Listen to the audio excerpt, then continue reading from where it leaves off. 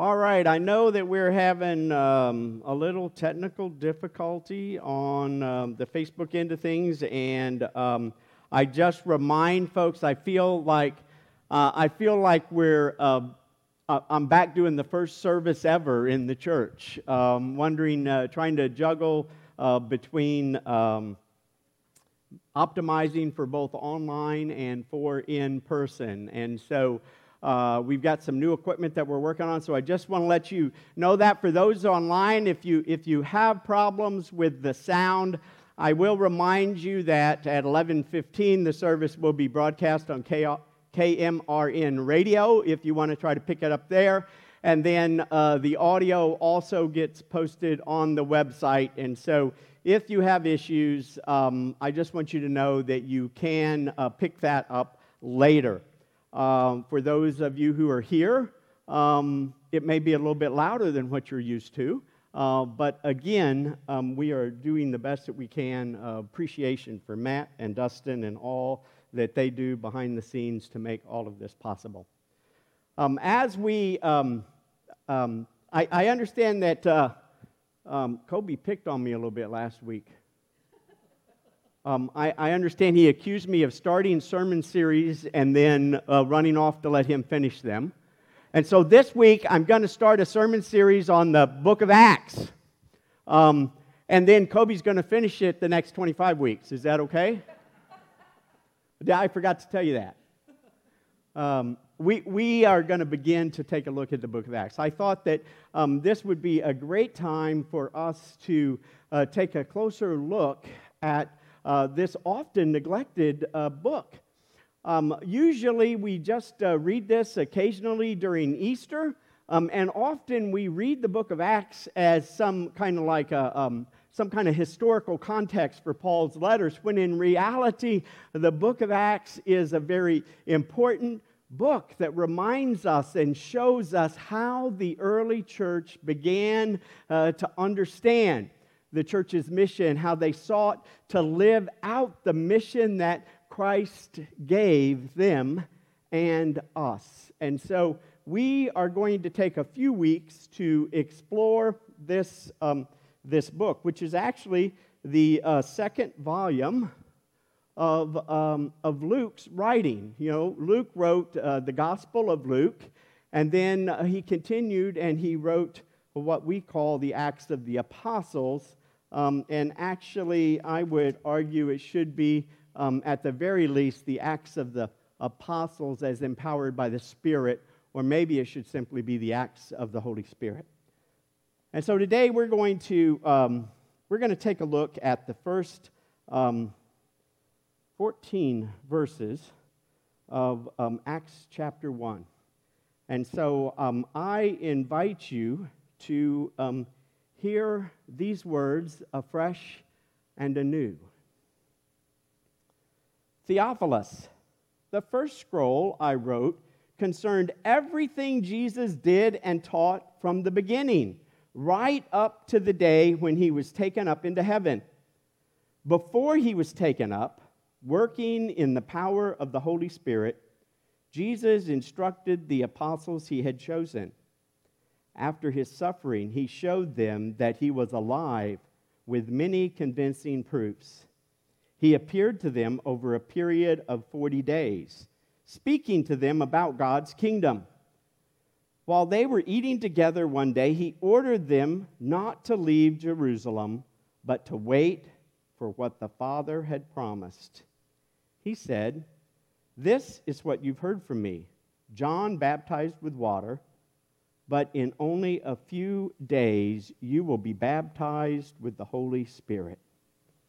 As a result, those who had gathered together asked Jesus, "Lord, are you going to restore the kingdom to Israel now?" And Jesus replied, "It isn't for you to know the times or the seasons that the Father has set by his own authority. Rather, you will receive power when the Holy Spirit has come upon you, and you will be my witnesses in Jerusalem, in all Judea and Samaria, and to the ends of the earth."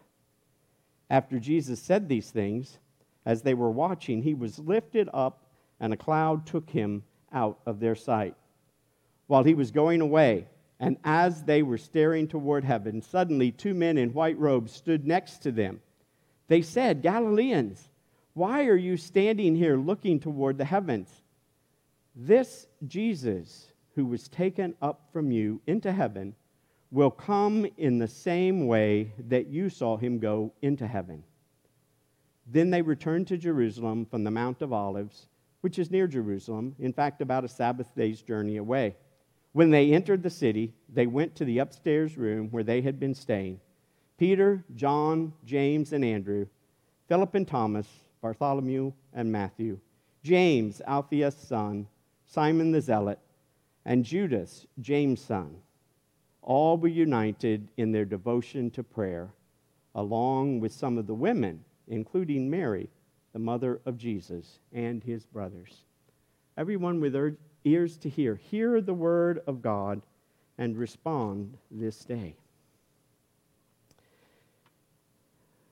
Now, this first 11 verses, I think, are really important in the book of Acts, and I think it's helpful if we are reminded of the context. I think oftentimes we think that the disciples just journeyed along with Jesus, and then Jesus was crucified, and he arose, and a light bulb went off in their heads, and they were like, "Oh, now we get it."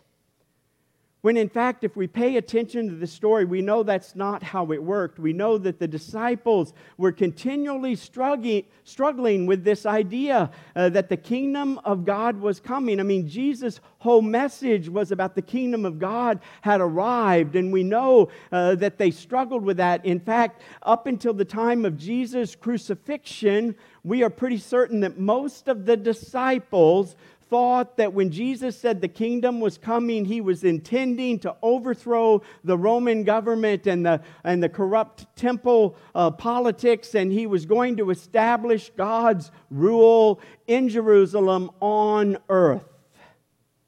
And it's helpful if we hear this in this context. They were anticipating this earthly kingdom would be set up. And so after his death and after his resurrection, they had to get their brains around this. And so for 40 days after his death and resurrection, Jesus appeared to his disciples, continuing to teach them about the kingdom of God. Now, in Acts, Luke doesn't tell us what it was that Jesus taught them in those 40 days, but we can be pretty sure that if we read the Gospel of Luke, we will know what Jesus continued to teach them about the kingdom of God, about the fact that God had come in flesh to restore and to heal, to redeem, and to make whole.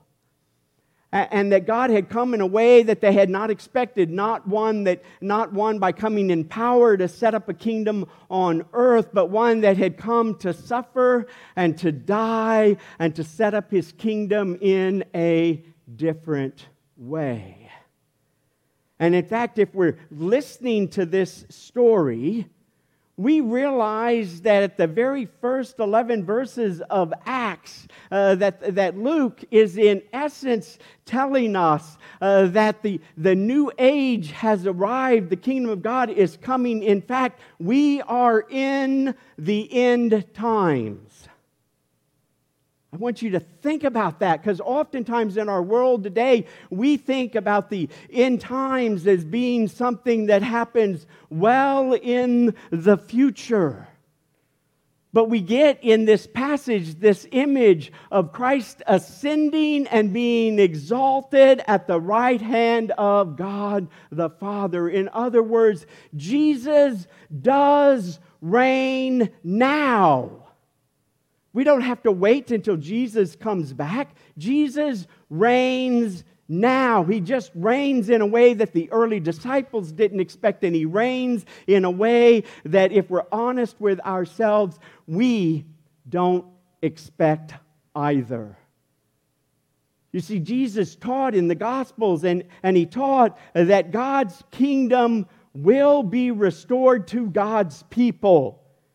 It just isn't going to begin with some apocalyptic coming from heaven and all of these wars. It's not going to happen by waiting for some glory of God to come and to do all the work while we just watch and wait. It's not going to be waiting for God to come to the temple or to come to the throne in Jerusalem. It's not going to happen.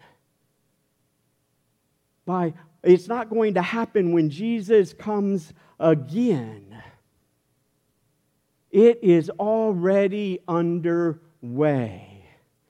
In fact, I would argue that these first 14 verses of Acts are telling us we've already been left behind. The first apostles were left behind to continue the work of Jesus. We don't have to wait to some Armageddon to worry about who's left behind. We, the people of God and the followers of Jesus, have been left behind to continue the ongoing mission of Jesus Christ in the world. Do you hear that in these first 14 verses of Acts? Jesus is reigning from heaven, and He has empowered His followers to carry on that mission. And how will the followers of Jesus be empowered? They will be empowered by receiving the Holy Spirit. We'll read more about that next week as we read about the day of Pentecost. But Jesus is telling His followers that you will receive the power of the Holy Spirit. And you will be my witnesses. You will be my witnesses in Jerusalem, in Judea, and Samaria, and to the ends of the earth. Jesus left His apostles behind and sent them forth to go into the world, to give witness to what He had taught, to give witness to the fact that Jesus was alive, to give witness to the fact that God was already doing something in this world to restore His people, to bring about healing, to bring about wholeness, to uncover the image of God that rests in each individual person. The kingdom of God is already breaking into the world in this first chapter of Acts. And when the disciples asked Jesus, well now, are you going to? When is this time of your kingdom going to come? Jesus says, when you receive the Spirit. Jesus is telling His first followers that it is your turn to go forth and to share the good news. God has renewed His covenant through Jesus Christ, and He has called His followers to be the light that He had intended Israel to be. He has called His followers to walk the talk. In essence, He's telling the apostles, roll up your sleeves and get in the game. Stop sitting on the sidelines and waiting for someone else to do it. Stop sitting and waiting for Jesus to come back and to do the work that He has empowered us to do through the Holy Spirit. God has enabled Jesus' followers to be witnesses. And to be witnesses, that means that we have been called to reflect the love and the grace of Jesus in all that we do. And each successive generation has been called to receive the Spirit, to bury ourselves in the Word so that we understand Jesus' teaching and who Jesus is, to bury ourselves in the presence of God so that we not only know in our heads, but we experience in our heart the presence of God like the early followers did. And He calls us to bear witness to this new creation that God has already begun in us. And the church is called to be this community that gathers together in unity, in seeking to follow Jesus, this community that gathers together to be the example of Christ in the world. Not just when we gather on Sunday mornings, but each and every moment as we go into the world. We have been given the Holy Spirit so that we might be Christ's witnesses, so that we might be people who live and love like Jesus in every moment of our lives. Oh, if that only described every church that existed in the world today, I venture to say the world would look a lot different. You see, Jesus came to those first apostles, and in essence, he said, it's time to put up or shut up. It's time to get in the game and to do the things that Jesus called his people to do when he left them behind, but gave them the Spirit to be with them. And so, I invite you to pick up your Bibles to read the book of Acts. It's a dangerous book, but it's a book that we need to read. I invite you to come back. This is only the beginning of what the Spirit had to say to Jesus' followers. I invite us to get in the game, to allow the Spirit to work within us, for us to reflect on our lives each and every day and ask ourselves, have I been a witness of Jesus Christ in this day and through this week? Have I been a witness of Jesus Christ this day and this week? And if not, I invite us to pray and to ask God to pour the Spirit out upon us so that we might be like those original apostles, so filled with the Holy Spirit that God's love and grace overflows from us and other people wonder what in the world it is that we have. Maybe it wouldn't hurt if they thought we were drunk with the Spirit every now and then. Gracious God, as we hear your words this day, may your Spirit come upon us. May your Spirit fill us. May we realize we have been left behind for your purposes. May we realize that your Spirit will enable us to be the witnesses that you call us to be in this moment and in every moment. In Christ's name, amen.